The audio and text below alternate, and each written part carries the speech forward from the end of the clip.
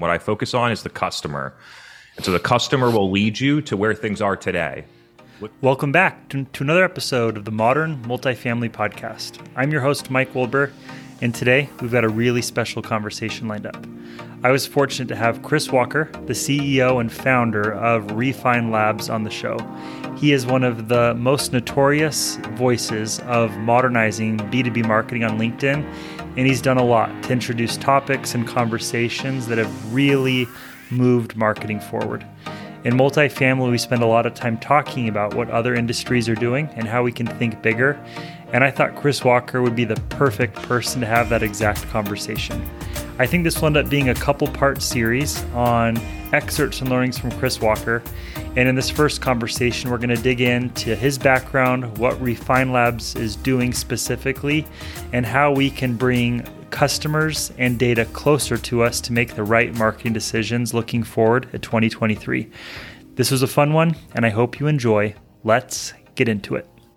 All right, Chris, thank you a ton for joining me today. A long time coming, and really happy you were able to join me today on Modern Multifamily.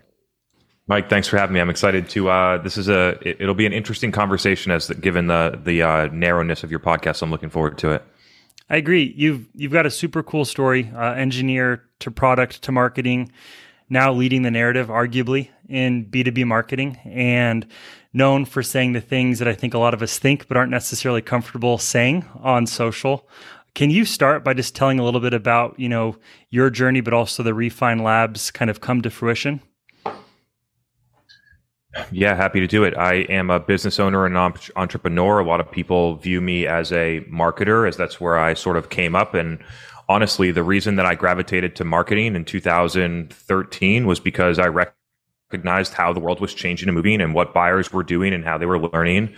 And me being a native digital, I grew up in a place where we basically had the internet since when I was a little kid. And so I've been leaning into that for a long time. And so while the companies that I worked for were like, hey, Chris, do you really want to do this marketing thing? We got a sales territory open. Like, sales is probably a better career path for you. And people literally said that to me in 2017.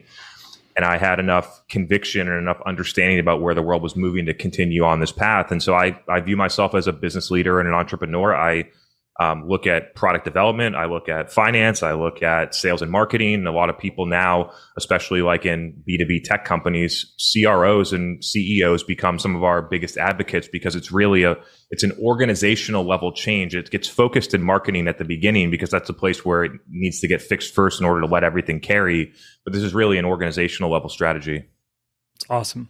On the social media realm, you've definitely become known for creating topics of conversation that are now bleeding into the most modern B2B orgs, things like building versus capturing demand, dark social. Most recently, you've been talking a lot about self-reported attribution. Would you mind kind of talking through some of those kind of components that Chris Walker or the Refine Labs brand stands on when it comes to helping companies modernize their marketing and think differently? Totally, yeah. And so just to be clear for everyone, the only thing that I do is I study what customers and buyers are doing. And then I also study at scale what hundreds of B2B companies are doing in marketing and sales and revenue at the same time. And I can just see large disparities between what buyers want to do or what buyers are doing presently versus how companies think their buyers are buying and doing. And so being able to see that at a large scale and level gives me a really interesting perspective. And through that, we come up with terms and different things like that to describe these types of disparities and these types of effects that are happening in the real world that companies don't see because of how they measure or because of the mindset and how they operate. Some of those has been for so long, companies or have been trying to start podcasts with companies and things like that. This is back in the day, 2017 to 2019. And you get the question like, where are all the leads for our podcast? Or where are all the leads? We posted on LinkedIn for a week. Where are all the attributable leads? And they get really caught up in attribution. And so one of the key things is that how buyers are buying now is different. Dark social, what they do now is because they have access to their peers through the scale of the internet, they go to places where their peers are, so they get information from them because they trust that information more than the information they get from Google, the information they get from your sales rep, the information they get from analyst firms and other places like that. So they just go directly to their peers, and then they get that information on social networks, communities, direct word of mouth, meetups and third-party events and many other places that never get tracked by attribution software. And so dark social is a really interesting effect because in order to actually lean in and operate here, you have to forego and leave behind the measurement system that you use to measure your marketing success or your revenue success right now. So that's been a really interesting one. Also separating out, like I mentioned, getting the leads from the podcast, separating out between capturing demand when buyers are looking for you. And this is going to be really interesting for the multifamily because the multifamily, especially on the consumer side, is obsessed with capturing demand and lead generation. And so there's a lot of capturing demand going on. And then they sort of forgo or don't look at how are we actually creating demand? How are we going to get buyers to actually want to come and buy our technology or come and lease an apartment at our place?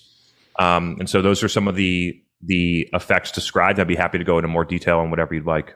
Yeah, that's helpful. I mean, in my world, multifamily, there's like two types of marketers. There are folks that are on my end of the spectrum providing technology to multifamily operators and owners, whether that's CRMs or back office accounting software or, virtual touring, self-guided touring, right? And $1 million plus marketing budgets. And I'd say most folks are still doing conferences as their primary lead generator, not their conference, someone else's, or word of mouth, or hiring book of business salespeople that can help them go spread the gospel in their territory. Let's use Texas as an example.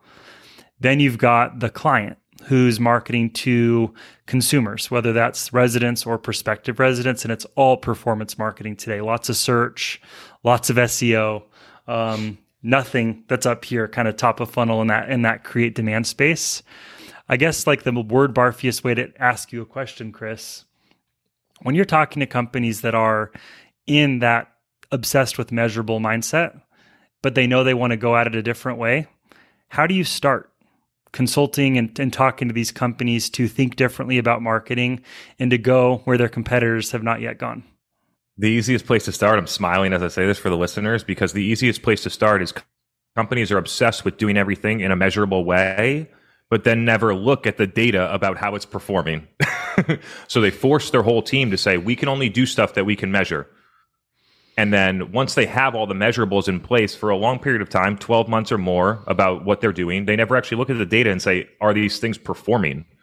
And so I think that's like the number one place to start. We call it a revenue performance analysis. You can call it whatever you want, but basically look at where is all the revenue coming from against where is all the spend coming from and all the programs that we're running. And then what are the programs that are actually working based on attributable results, because that's how we measure.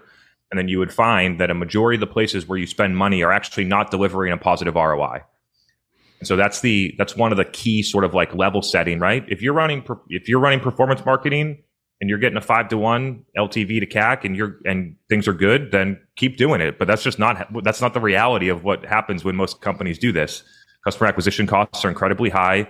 We're getting pressure in the economy to become more sustainable growth. So these like 3 to 5 year total blended CAC paybacks that I was seeing in SaaS companies in 2021, that shit's out the window now.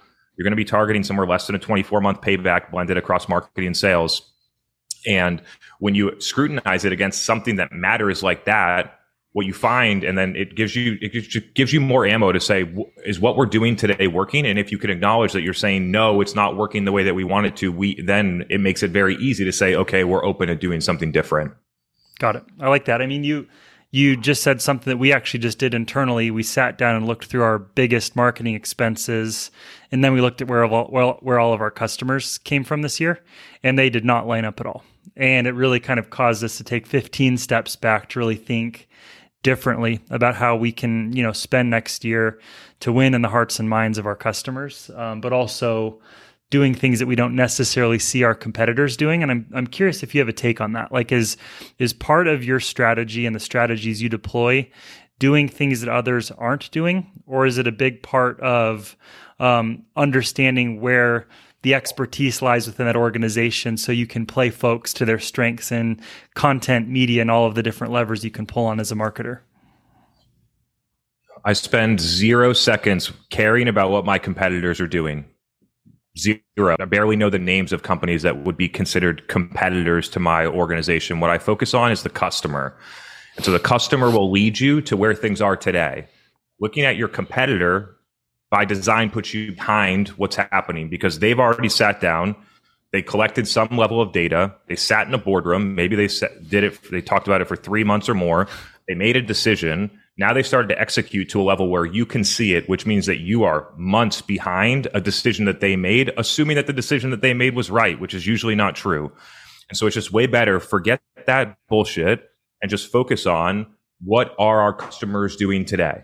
You can do that through tons of different ways. You can do it through large-scale market research surveys. You can go and take your top 100 accounts or your total addressable market and survey the key persona or key decision maker inside of those organizations about what do they use to discover and learn about new technology, and do that research in a non-biased way and figure out what's actually happening. You could interview customers or prospective customers about where they learn, what they're doing, what they think about your category and different things like that.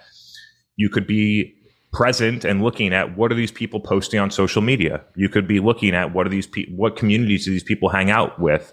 Who are the influential people that my customers or prospective customers listen to about buying these things? And so then you could have just a much greater understanding about what people are actually doing, which would then allow you to focus your investments and your priorities. I think something that makes me and my process unique is that it's pure about focus. In 2019, we ran I was the only person that worked here in 2019. It was just me getting it started. And we had experiments running on Instagram and LinkedIn. Those were the only two places. And then after 4 or 5 months, it was like, okay, LinkedIn is the place. Let's push everything in. And then we just executed on LinkedIn. And then 9 months later, we add the podcast. And then 2 years later, we add TikTok.